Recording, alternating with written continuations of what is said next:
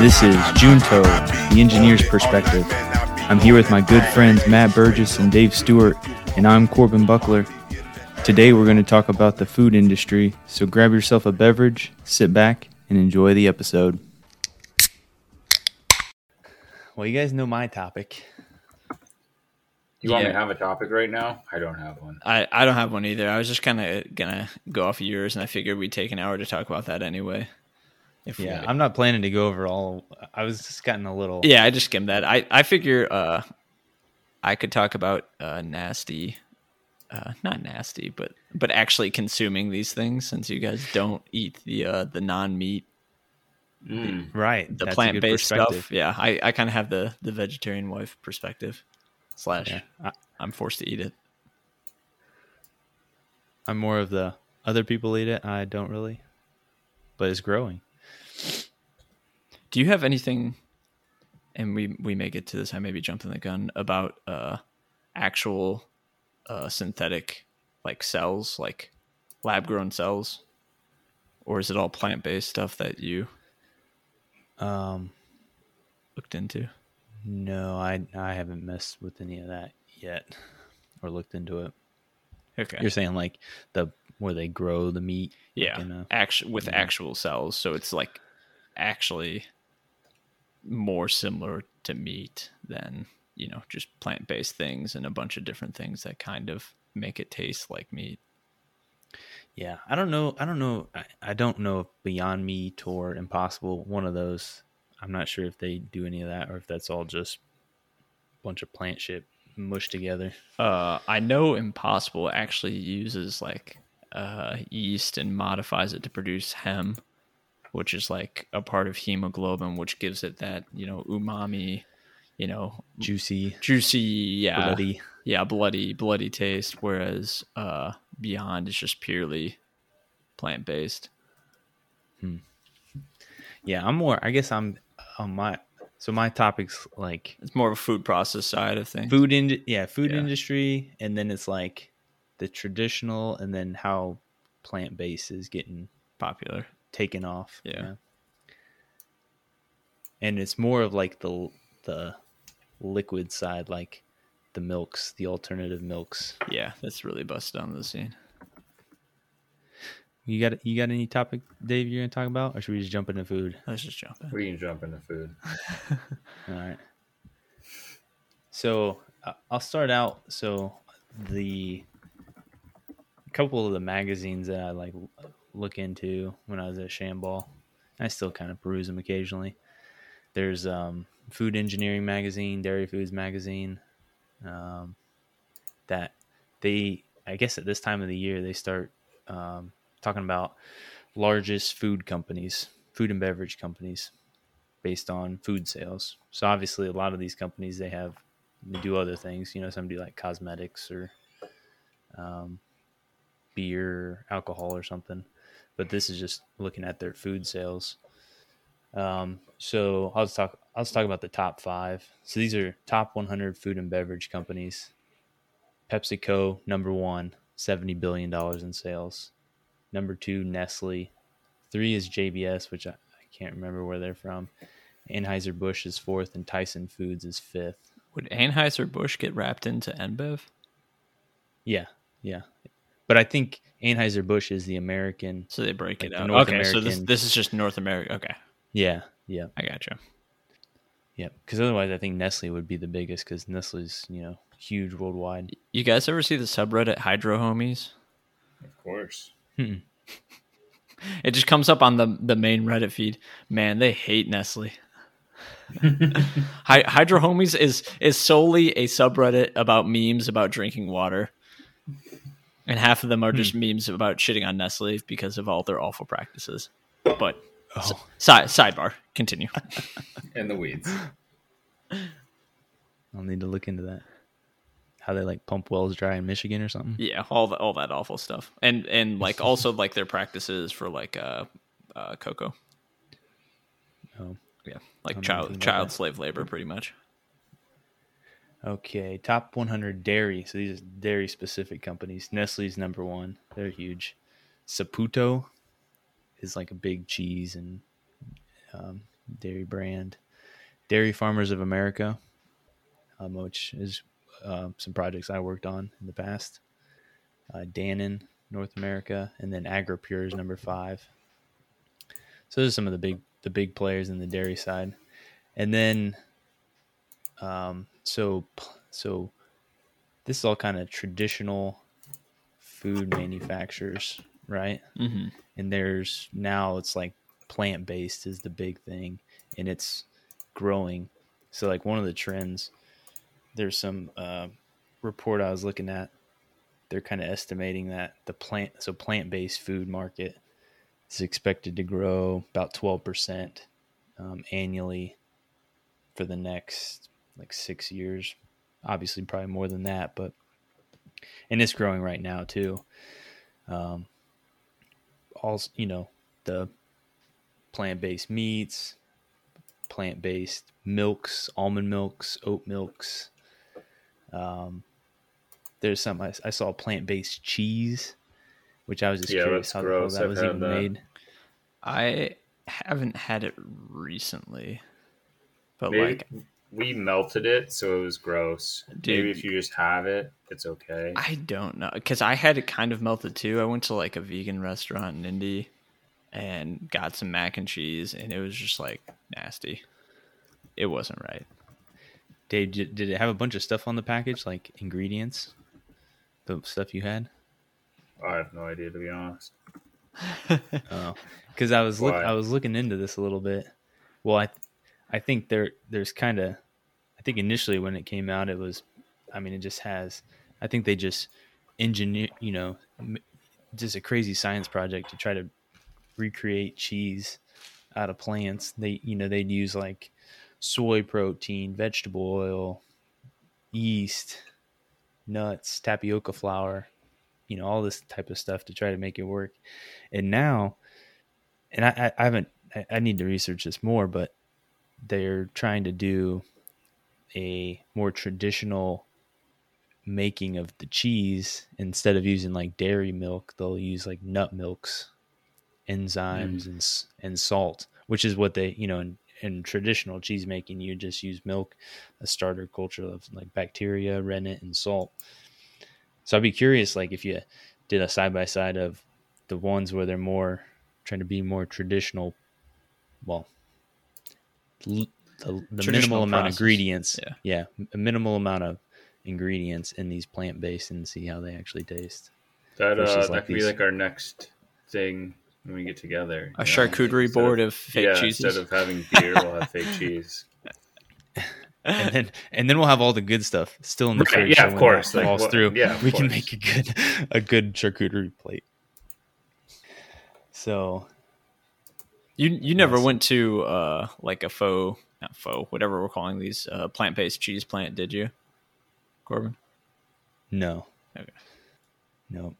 But I was in a regular cheese plant, so I'm just I'd be curious to see how this like making it with nut milk would actually work. How parallel it truly is, and how Frankenstein it gets. Right. So some of the large plant-based food companies, I was just like trying to find some of these. Oatly, that's the pretty predominant oat milk that you see in the stores. Beyond Meat, Hain Celestial, SunOpta, I think they also make an oat milk. Califia Farms, they also make an oat milk, almond milks.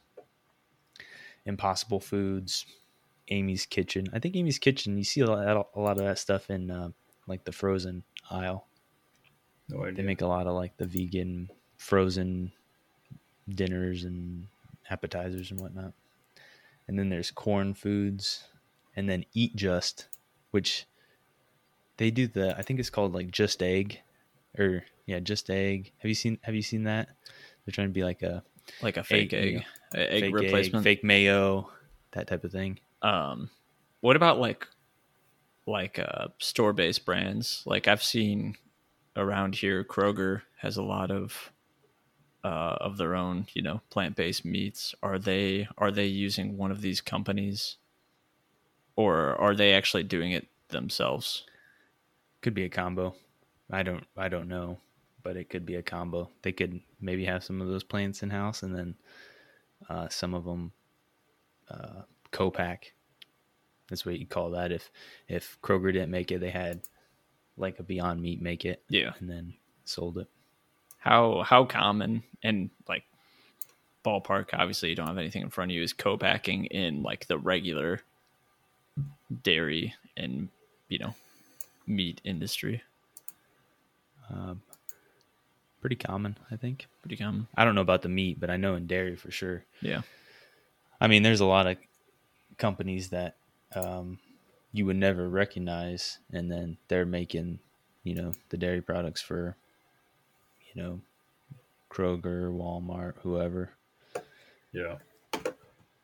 But as a business, they try to start bringing that stuff in house, so then you can, remove a layer of Cost.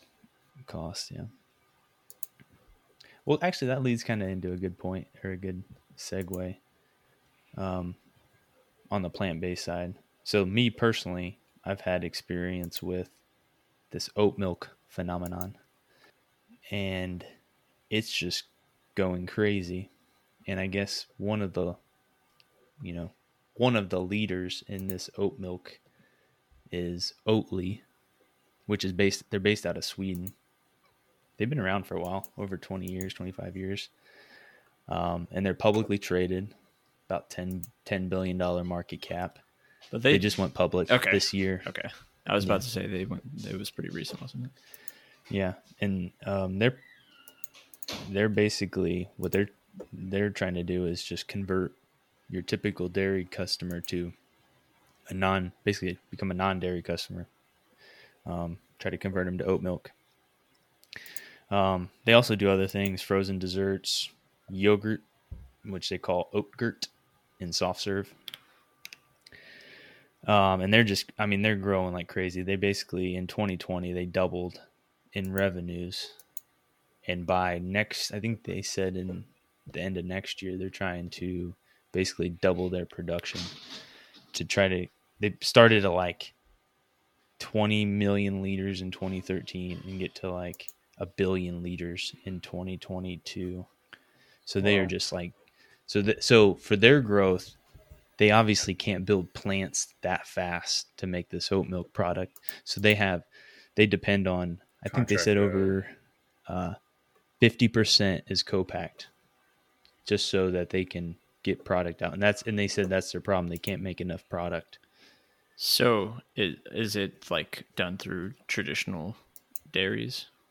Can they, like, is there a major difference in process? I don't know who would be making it for them. Yeah. I don't know. I'm trying to stick to just the press releases, because there are things that I know that I probably shouldn't say publicly. Yeah. Won't get anyone in trouble. But you just need to have like a batch mixer and be able to pour stuff into it and then pasteurize it and store it. So there's probably a bunch of other companies that are able to do this. It's just the know-how to make it. So right now, the only entry to barrier is the knowledge of how to make it. There's no other like proprietary things that Oatly has. Probably the sequence. Sequence. But like, and they might. I don't know. I've never seen their operations. They very well could have some proprietary technology that you can, some piece of equipment that I've never seen in my life. But like even I think right now in my fridge I have a oat milk from Trader Joe's.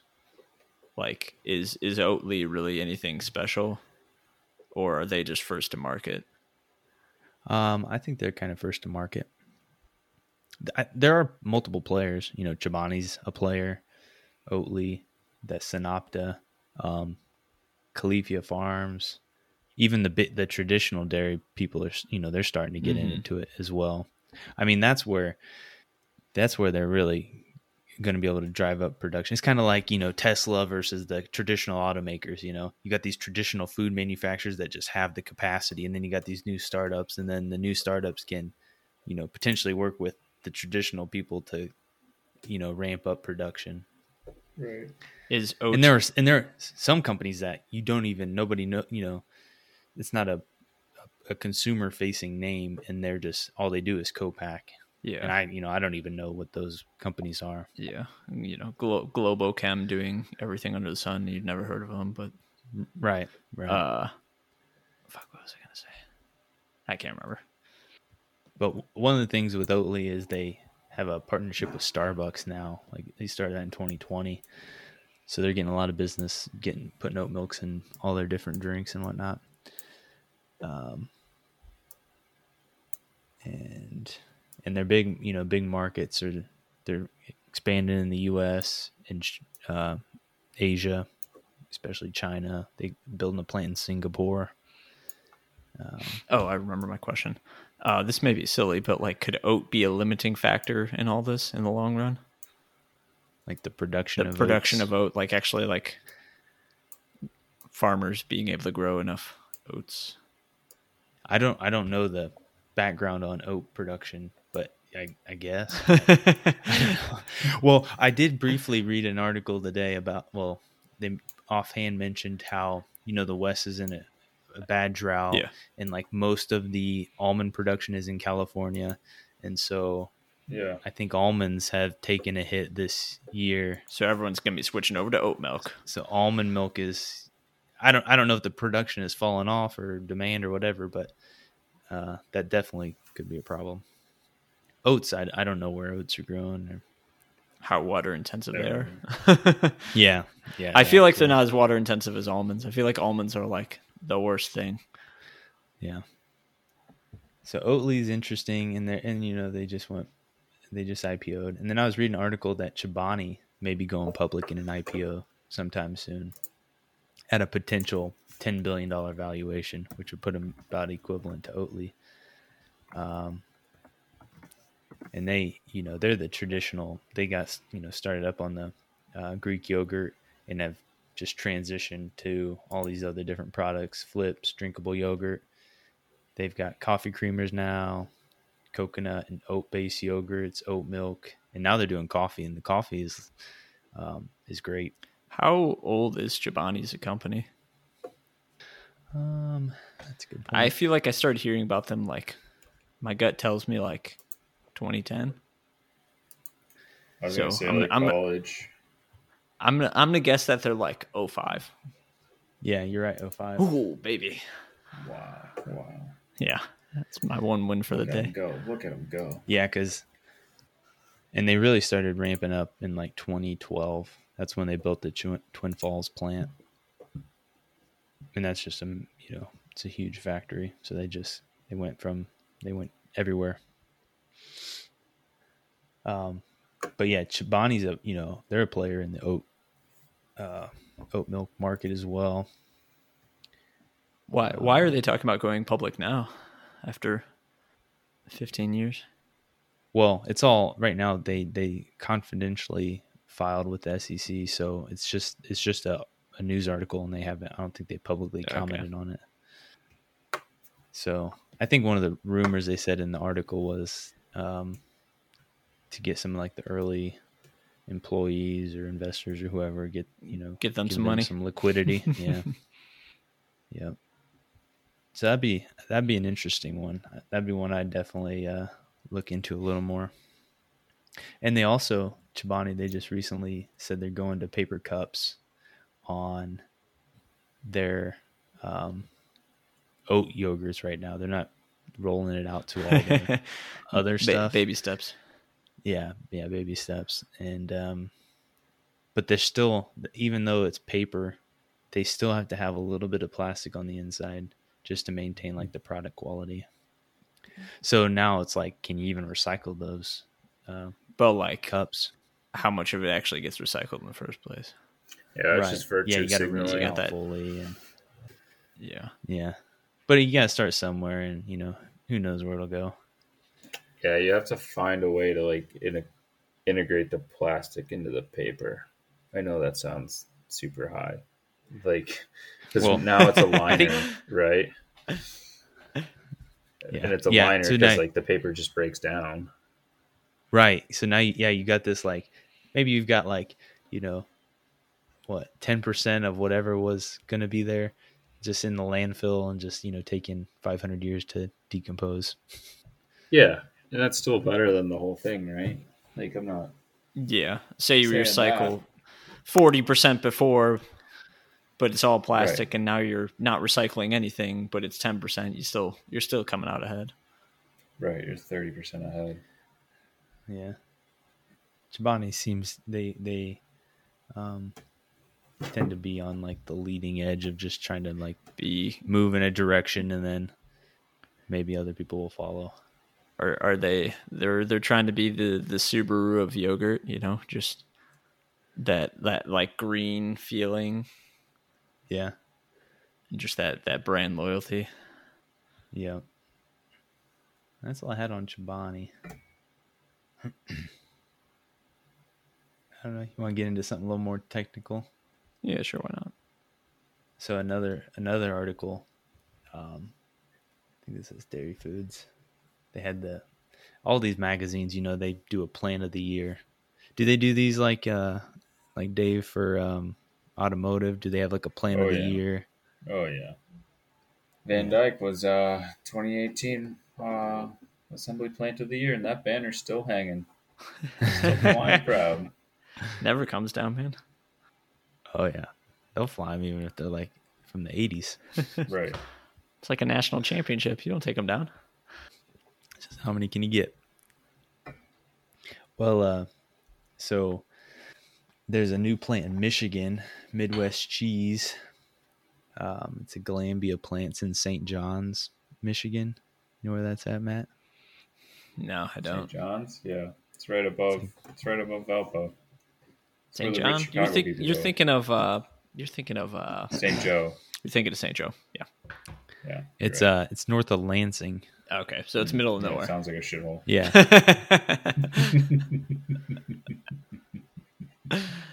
most shitholes are where a dairy plant would be located. Is that just like cheap labor, cheap land, cheap labor sort of thing, or just like probably where the cows live?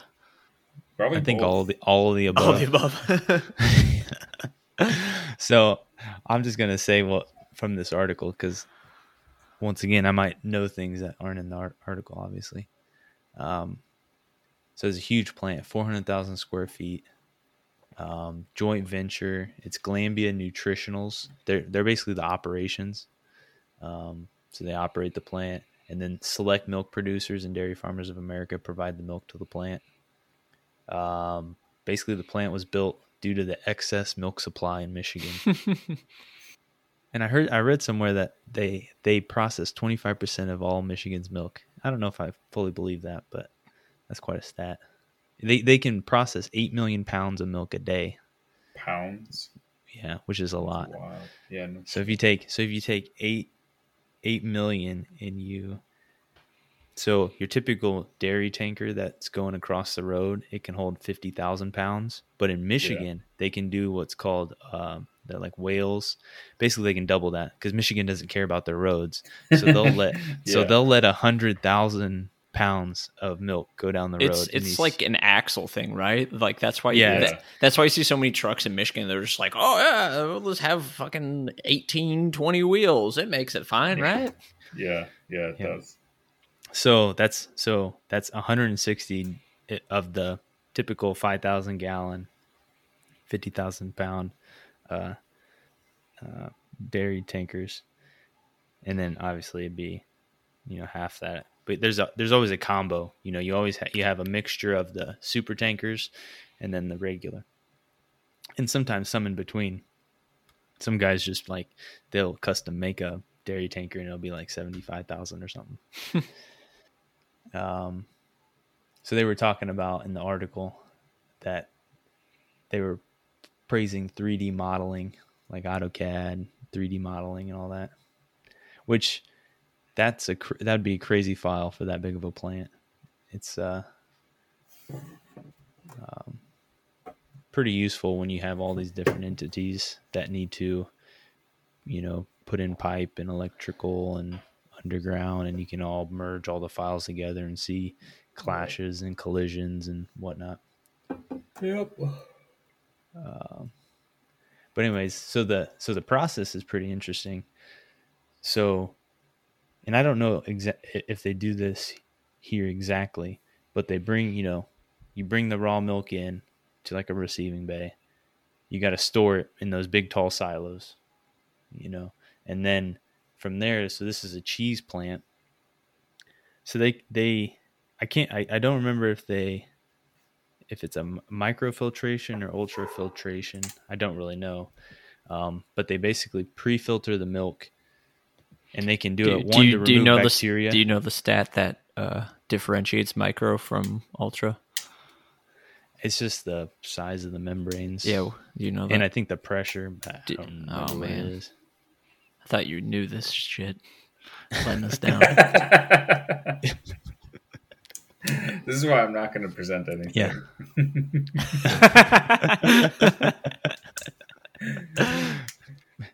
Yeah, I don't remember the exact, like, the freaking nanometers or whatever. I was gonna say it's definitely less. But basically, if you did microfiltration with milk, you're basically filtering out bacteria, which are pretty large. Mm-hmm. And if you do ultrafiltration, will concentrate the milk a little bit. That's what I was gonna say. You have to. You'll remove some water, along with some other stuff. Yeah, and that's actually good. Because if you remove a little bit of the water, now you have a higher casein, just protein concentration going to the vats, so you get a higher yield because you're not messing with so much water. So I can't remember. I don't know. I don't know what they do, whether they do MF or UF, but they did talk about filtration, mm-hmm. and I don't know. Maybe they do some other filtration, but that would be the one of the two I would think they do. That's then. Is there a waste stream generated from that? A waste? Yeah, when you're filtering. Yeah, there'll be like the permeate stream. If they're doing like theoretically whatever that ridiculous number was, like what was it, like 800? How many pounds a day? 8 million pounds a day. Yeah. Like how much of a waste stream would that be? Well, they so they talk about water reuse. Okay. And in dairy plants, especially when you have a lot of filtration, like cross-flow membrane filtration, you'll capture that, and then you'll basically reverse osmosis. Use reverse osmosis to save the water, mm-hmm. and then you'll have an even smaller waste stream. So you'll still have some, you can't remove everything, but they try to recover, I think what they say in the article, 95% of the water. So like before you go on, so the milk gets go ahead fuck me. No, you're good. So like we talked about the straining, or I'm sorry, the filtering, like that like Fairlife milk brand that's always like 14 grand. Are they just like ultra filtering, and that's how they get a higher protein concentration? They do something like that. I don't fully know what they do. I know you don't know. They probably do ultra filtration. Right. They're not actually doing anything different or getting any different milk. They're just like they paid for the better filter system or something like that. Yeah, it's expensive. You got to buy the membrane system. You got to operate it over time. Yeah. It's pretty energy intensive. Yeah. Yeah. No, I'm not saying anything's free. I'm just the 50,000 foot view, right? I understand now why there's more. And they might have another. Yeah, they're just removing some water. And then just seeing if consumers will like the taste of that. Well, it's super good. Like the white, you like the white Fairlife milk? No, I've never had the white one. I only get the chocolate one. Chocolate's not bad. The white one, get the white one and see what it tastes like. Then we'll talk. Come talk to me if you had it. Come talk to me. Damn, between your legs. Old boss from Shamball, he said it was chalky, and I agreed with him.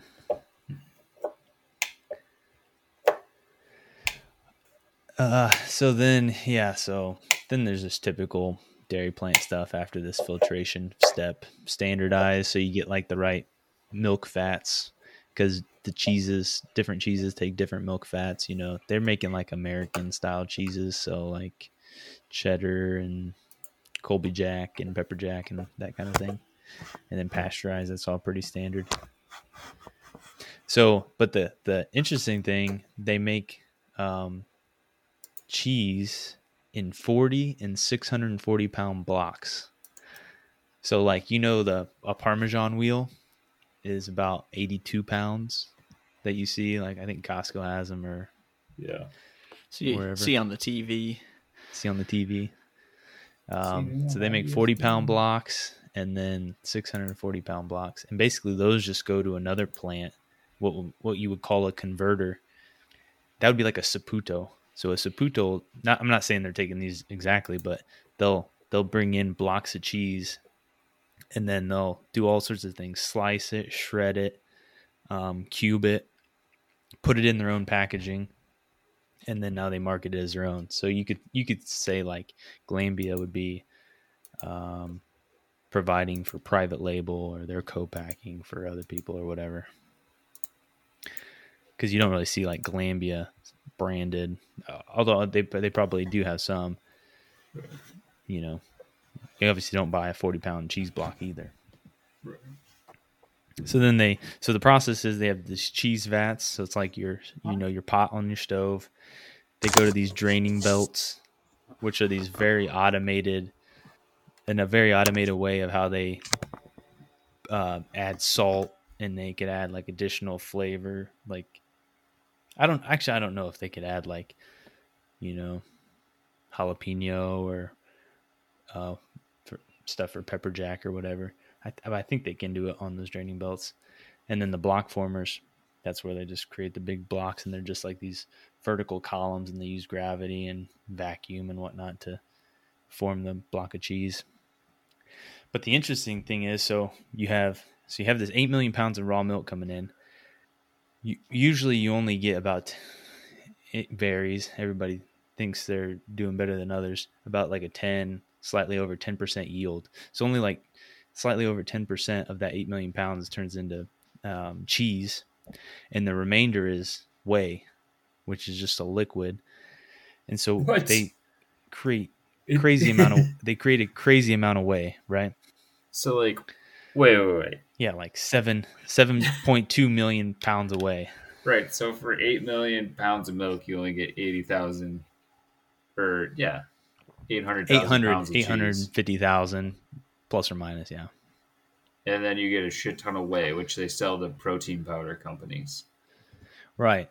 So this is just a crazy like so there's a shit ton balance of whey in the marketplace that all these protein companies are just making a ton of money off of. Right. Because there's so much of it. Right. We're in the wrong game.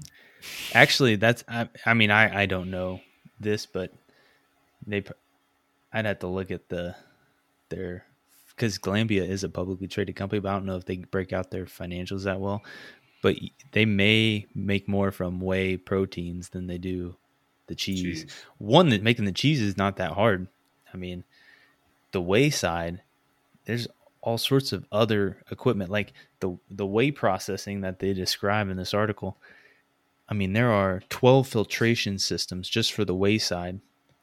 And that's all it is. It's just like a crazy mass balance of, you take this whey, and it comes off in all different streams. You know, they might take, you get the whey off of the vats, you get the whey off of the draining belts, you get the whey off the block formers, and those all have like different little, some may have salt, some, right. You know, if you're in the vats, it doesn't have salt in it. If it's in the draining belt, it's got salt. You got to treat those things differently. Yeah, like density is the wrong word, but they're all unique properties. Right.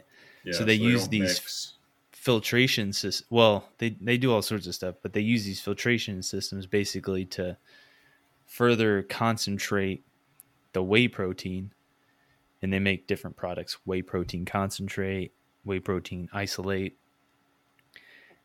and they get that to a point where it's a liquid in a silo using all these different, you know, they use a combination of like nano, ultra, RO, And so when you have all those, you have permeate streams, you have your concentrate and permeate streams, and all of those, depending on what you're trying to save, they're also getting water from the whey. So you're concentrating the whey protein down, and then you're getting rid of the water, and then the water is going through its own filtration system, and then that's getting captured as what they call category 1, which is all just like there's this legal document that tells you what category 1 basically for our purposes is potable water. So they're basically concentrating the whey down to get into its whey proteins. You're getting the water off, and then they spray dry the whey, and then you're basically, so this milk that you're bringing into the plant, you're getting cheese out of it, you're getting whey powder, and then you're getting a bunch of water that you can use throughout the plant to clean and push product around and all that kind of stuff. So it's pretty interesting. They use, they try to use as much as they can of the water in the plant. So has Big Cheese just been pushing whey protein powder on us? It always comes back to I don't Big know. Cheese. I don't know that. It all comes back to Big Cheese. Big dairy. But like, did they have to like develop a market for this? Like, when did whey come on the scene? Like, I feel like, I mean, we're runners, so like, we don't remember it as well. But I feel like in like high school, like, was it? Oh yeah, like football players, creatine and all that. But kind like, of stuff. how far back does whey powder go? Well, I think it's pretty. Go ahead. Is that your cat? I think, yeah. I think it's within like maybe a generation. That's what I was gonna say. Because older, engineers, they say like whey used to just be a waste stream, and you would just like have to dispose of it. They do like put it on fields, spray it on field. Give it to the cows. Get some jacked cows. Basically, just like get rid of it. And now it's recently, probably in the last 40 years or something, they've been turning it into. Your cousins that protein. Are like 40 probably didn't have it when they were in high school, but I feel like since we've been around, it's always been available. Plus, like the technology to be able to process it. These, the crazy membrane systems now that they've been also developing simultaneously. Yeah. So, but I feel like people who aren't engineers don't think about like waste streams and like. Of course not. Looking to do things with waste streams, not just like reduce them, but also like find a way to sell them. Right. Yeah. And actually, there's another entity. They said in the article that there's this other company, I think Proliant, that's across the street from them, and they get piped permeate from some part of the process, and they further do some things. So you could look up Proliant. I don't know exactly what they do. They're, I think, a nutritional company as well. The thing is, like these proteins, whey proteins, powders and stuff, like, they're not only in like these GNC, muscle building type stuff, but they also are like food scientists use it to like for formulations of stuff, like to add additional protein to, it's probably, they add it to all sorts of stuff. You look at something that's got a label and there's probably whey protein powder in there. So it's just like additional a simple ingredient. adder. Yeah, probably doesn't add much taste or anything. It just is add some protein, some calories, and call it good. Right. Yeah. That's what we do as engineers. We take the waste streams and make them useful. Yeah, but you gotta make them useful, like on your own time. Don't let your company do it. But that never happens. Figure out how to monetize it on your own. Yep. So is there is it so large? Do they have like economics of scale? Like in the dairy industry, like with some of this equipment, like what's the advantage of being large? Good question. I mean, yeah, the economies of scale obviously are there, but it's this one. This is a joint venture. They've done something I think Glanbia has done something similar in the Southwest. There's another big plant that does this. I don't know if they touched on this in the article, but there are such things as like they call them balancing plants, and this could very well be it for Michigan. It basically helps Michigan balance their milk supply because they can absorb. I mean, if it's true, 25% of all of Michigan's dairy. That's probably like 25% is probably like a high watermark. Yeah, that's probably like high, like a record year or something. I don't know. Glanbia is very big into this, into the protein powders. So, I don't really think. I don't know if cheese is their main product. I think it's all about the whey protein. So you really do need economies of scale to get that much whey protein, like concentrate and isolate. One, you're going to build a huge spray dryer. That's like, I don't know how tall it is, 10 stories or something. I mean, it's huge. You need a lot of to keep that thing running along. Spray dryers, I think they typically run them like 3 days before they clean them, 2 or 3 days. I'm probably getting that wrong. But they run them multiple days. Normally, like when you're cleaning equipment, you try to do it every day. Mm-hmm. Well, you have to do it every day. So there's a sequence, that you're cleaning stuff, but a spray dryer, you can actually go a couple days. Is there a company known for making spray dryers, or a country known for making spray dryers? I feel like that's a very, maybe it's not. Is it, I guess, is it a niche thing, or is there a need for a lot of spray dryers out there where there's a lot of companies doing it? I think there are only like a select few companies that make a good one. Yeah. Surprisingly, New Zealand, they're kind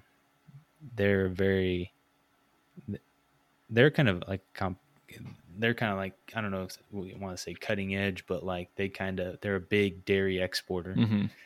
And they've got a lot of dairy knowledge, and especially with spray dryers and things. Mm-hmm. So I'd say probably U.S. and New Zealand. U.S. makes sense. Europe. New Zealand's a little surprising.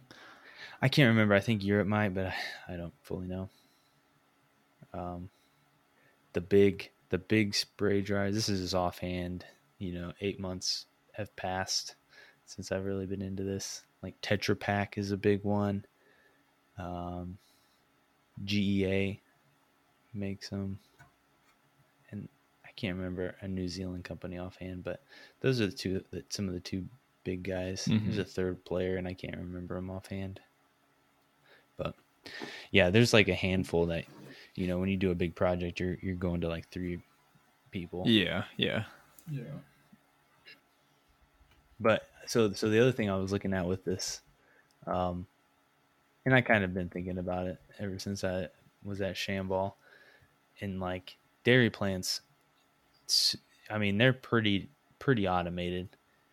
The plant that I worked at in Michigan, they could basically run with like, they had a couple people in the receiving bay, couple operators on the production side. I mean, you could run with like 5 or 6 people and process 3 million pounds a day. Now, obviously, it's a different process than this.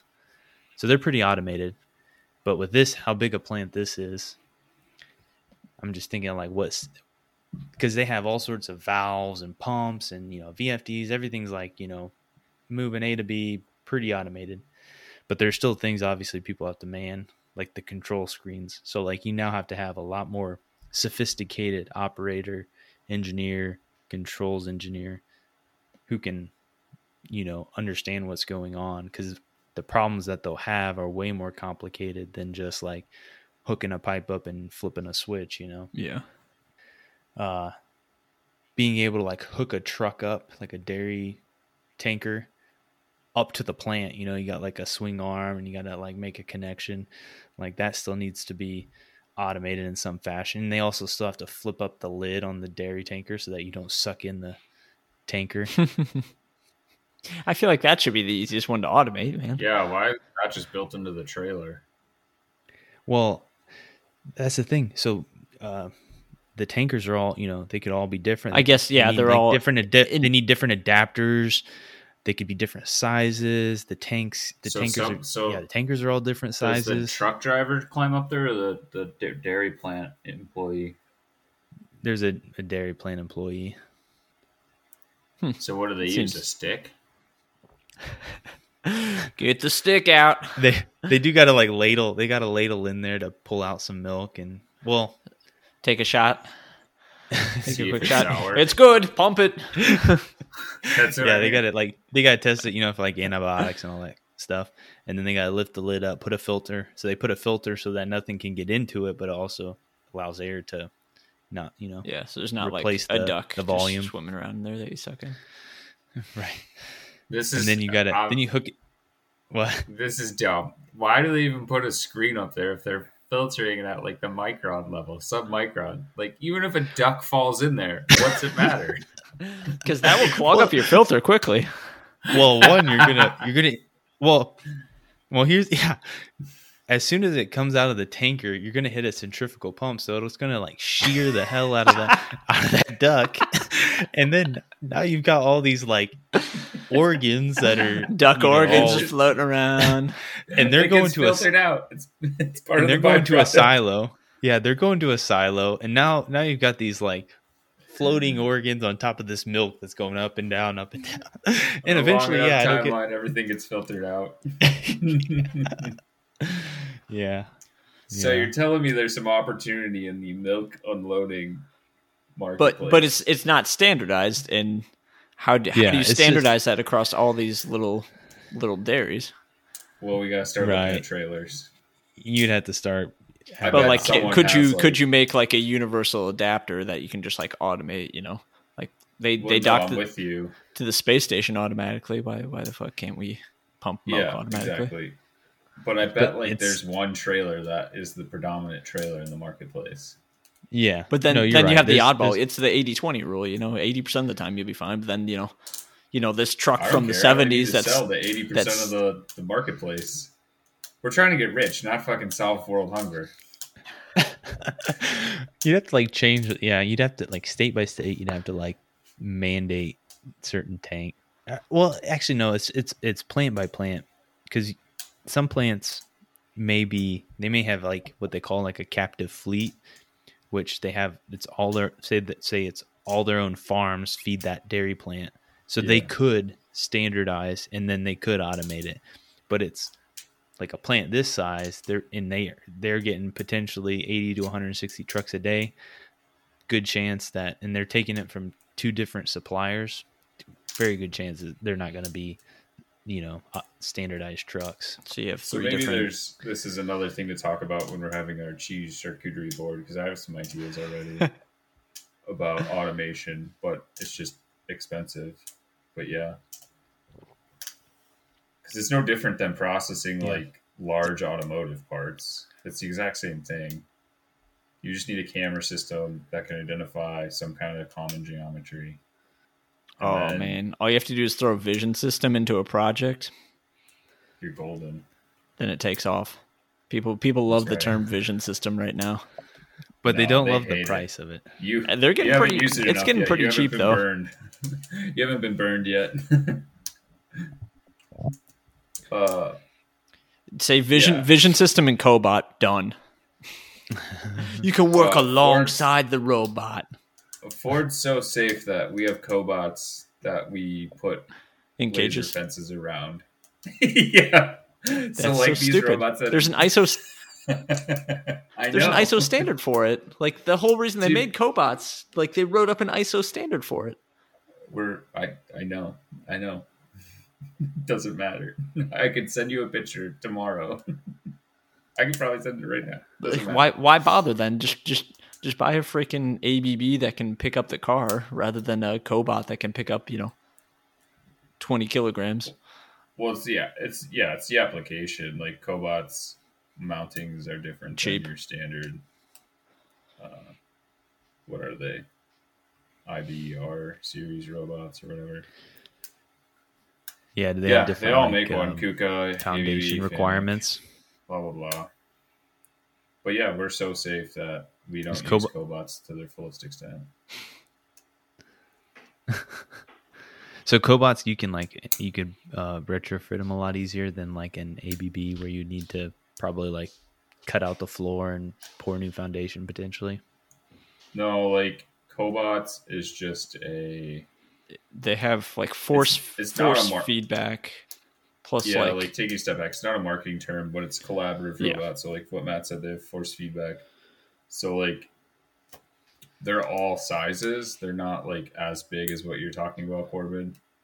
They're more like a large workbench would be able to like support all of their payload capabilities. Yeah. Like maybe 12.5 kilograms max payload. Some are getting pretty big. I think Universal Robots put out one that could pick up like 40 kilograms. Sure.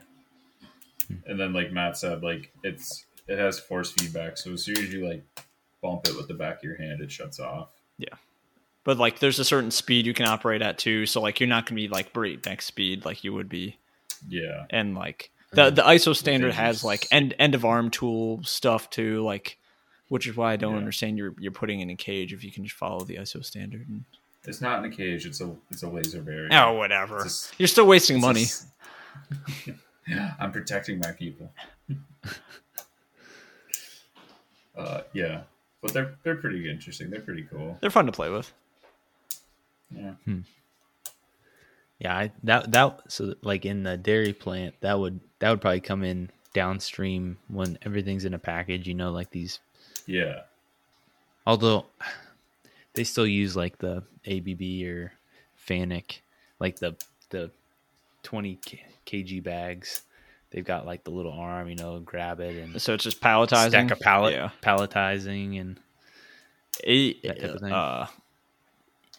In aviation, we're kind of low volume, which like automation hasn't lent itself well to, just because of cost. Right. But like with I was able to get a cobot at my last job and able to do a few things with it just because it was so cheap.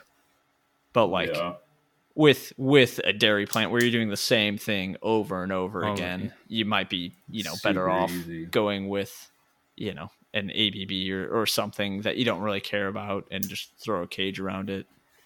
But like when you're doing a lot of variation, you don't always get a good ROI with a expensive robot. Makes sense. Another thing.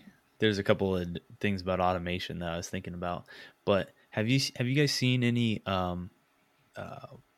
automated loading of like a semi trailer? Are you talking about Boston Dynamics weird little ostrichy looking robot? I think that might have been unloading. I've never seen anything. I don't know. I think if you look up like Boston Dynamics ostrich, I don't know. It's called something like that, but it was for unloading. They're working on like unloading. I don't know if they're working on loading too, just because it's like one of those like strenuous, like awful jobs to do, but like it's done everywhere. That's where I could see some difficulty, like just trying to. I mean, all semi trailers are the same. They're the same, pretty much standardized shape, standardized. And if you have pallets that are you've already got the order sitting there outside, in your warehouse, there's got to be an easy way to, automate that somehow. But the only other thing in like a dairy that I can think about that needs work on automation are like manual hookups of like tanks and specialty equipment like the cheese vats. You still have, like the cheese vats, you have this manway that you got to open. You've got to like cut these people, they have cheese makers that still cut the curd and make sure that, that the milk is setting up properly. So is that all done by like feel? Well, smaller planes, yes. I think they're turning to more automation. They have are developing sensors that can give some quantitative where the curd's at. Right. So I think that would just be a thing that needs to like just keep moving in an automation direction. So I think a cheese vat could eventually be fully automated. The silos, the big tall silos you'll see, those still require quite a bit of a manual hookup. Like they've got a door that you've got to open when it's empty and you're going to go to clean it, because the cleaning aspect, you have to have the door open. Otherwise you could potentially suck that thing in while you're cleaning it, because you're spraying it with hot CIP solution. So like 160, 170 degree solution. And then say you're chasing it, you're rinsing it after that at a potentially 50 degree solution. So that can cause all sorts of problems. You don't want to heat shock it. So those are all things that they got to, basically you just got to size your vents right. But as soon as you start adding to make like engineers sign off on these tanks to be able to clean them with the door closed, you'd have to have these huge vents on them, 8-10 inch. And now those are things that you now have to clean because it's a food plant. Mm-hmm. Basically anything that could potentially see product, you have to be able to clean it in some way. So you try to minimize the amount of surface area. Yeah. So I think there's, and I have heard that they make silos that you can clean with the door closed and it's all automated. But I think in the not too distant future, you could have what's called like a lights out facility where you don't really need an operator in a dairy plant. It can just go from the receiving all the way to finished, and you may not need to see a person. But when you're in the middle of nowhere, St. John, Lansing, paying an operator, $15 an hour, your ROI might not be there. Right. Yeah, you can pay for them to hook up the silos for CIP. And general walk around, and there's still like all sorts of sanitation requirements, that they have to swab different pieces of equipment, make sure there's no maybe New Zealand, coliform. New Zealand or Europe will lead the way with their higher labor prices. Yeah, that's probably where it'll happen. Well, that's it. Food industry. So there's a lot of automation opportunities. I think there is in most industries. There's just not the pressure to do it. Yeah. It's all about the money. Yeah. And when labor's cheap. I think this whole truck vent gizmo is something you should talk about. Well, let's start making trailers for milk. No, we don't need to make the trailer. We just need to make the gizmo. You just got to sell the gizmo. That's true. Just make the gizmo, patent it, and then... That's right. What's the gizmo you're trying to make? The adapter? I don't know. Yeah, I've never seen a dairy trailer up close. Pops up and then just slides the filter in. Yeah, or just have the filter already preloaded. Why isn't the filter in there the whole time? Oh, in the top manway? Yeah. I don't really know. Who knows what happens at the dairy farm? Yeah. Dairy trailer for sale.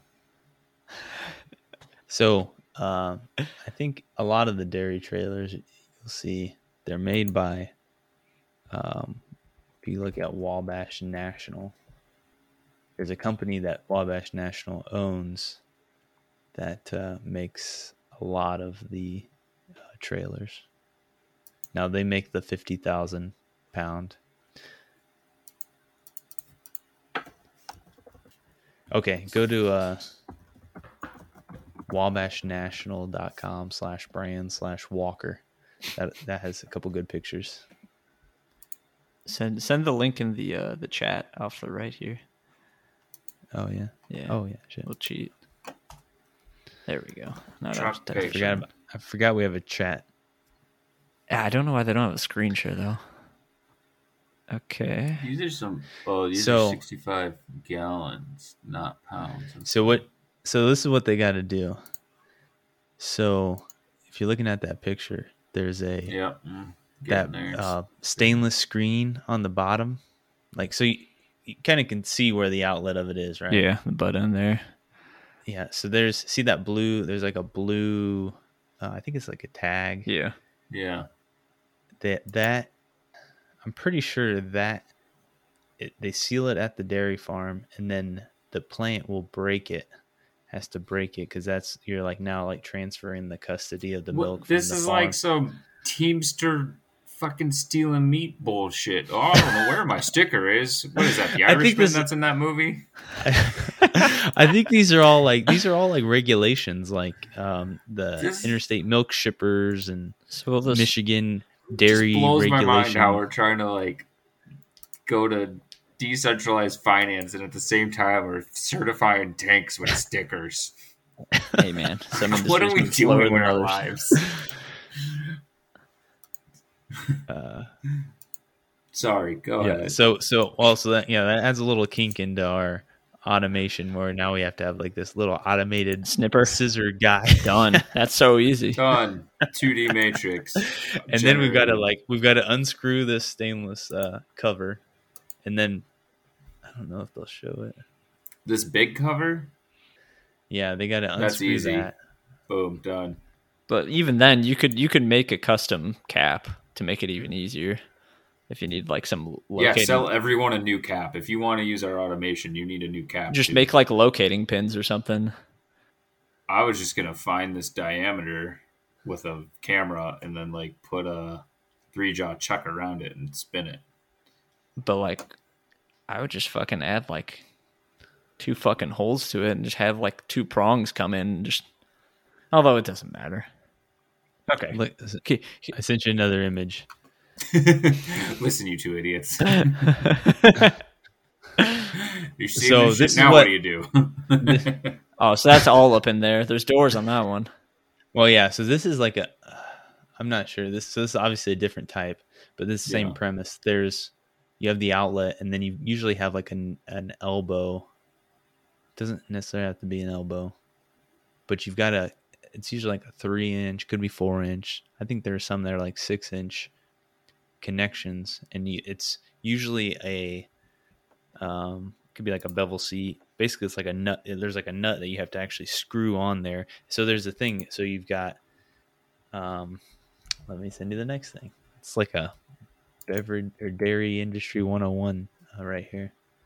Bevel seat. Corbin, don't you miss work?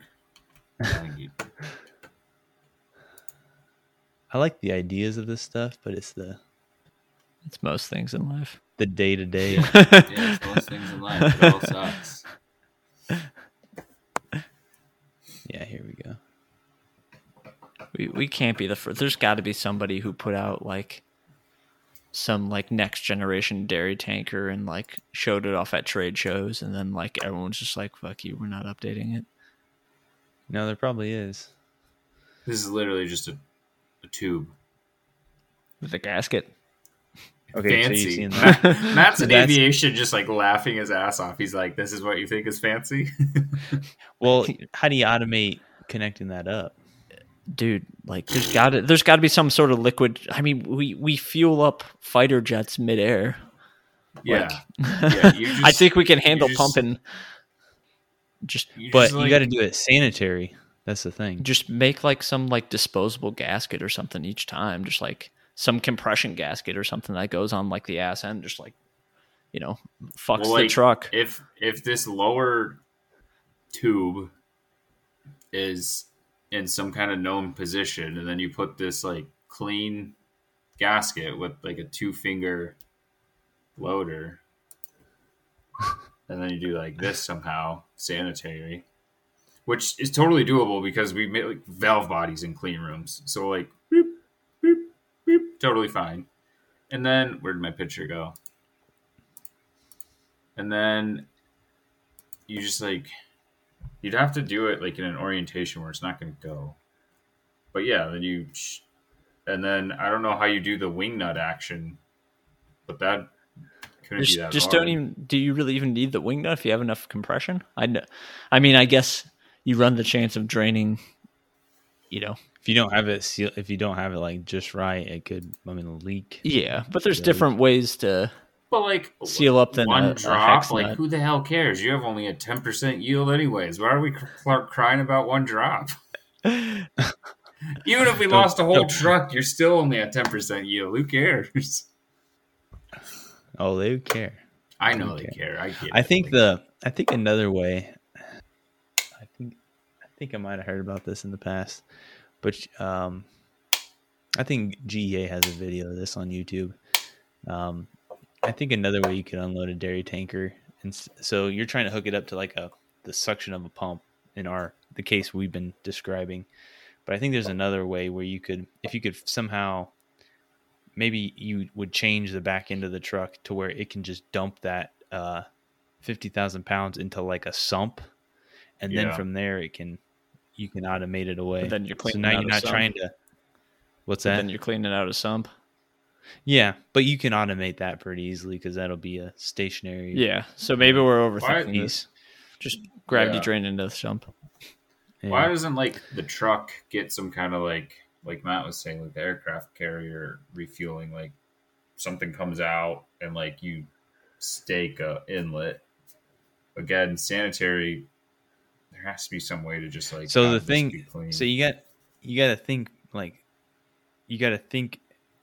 as the fluid in the pipe, it cannot hit like any sort of crevice, like it can't hit threads, it can't hit like any sort of like it just can't hit anything that where you couldn't clean it. Like it's got to be a smooth, impervious surface.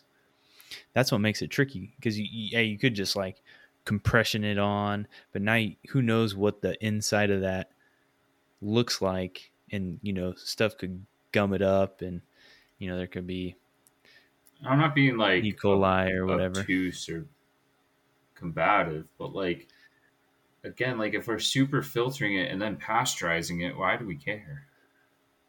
Because the rules there are say people so, that- because the laws say so. I get that, but like the laws, that's a lot of it. That's a lot of it. Yeah, I mean, because the laws were written at a You'll get time it. where like we didn't know how to do things cleanly, and so like at this point, I don't know. But then when you change the laws, like people let things slide, blah blah blah, and you get Teamsters and the Irishmen all over again. So yeah, I hear it's you. a combo. It's a combo. Yeah, it's a tricky one. Well, we can talk about it at the marathon. Let's just buy it like a used Cobot and find a bullshit reason to use it. Opening beers. Actually, so at my last job, I was working at Cobot, and then my buddy went to Vegas, and he saw that there was like an automated like drink server, and it was using the exact same fucking Cobot that we had. I was like, God damn, we just need to steal our Cobot and set up a bar. Were they filling it from the bottom? No. Oh, really? Yeah. Were they actually doing the handle? Yeah. That's Yeah. cool. What is it? Royal Caribbean uses like the Cobots. Yeah. Or the ABB Oh, to make robots. cocktails? Yeah, to make cocktails. I mean, it's not that hard. You just buy it and tell it what to open. Yeah. Yeah, I saw one of those at a trade show, but it was from the bottom fill. Yeah, I've seen those. But then you gotta buy special cups. Right. That's right. For the dairy industry. We'll fill your milk from the bottom. Why would I want that? It's Because different. it came with a blue seal. All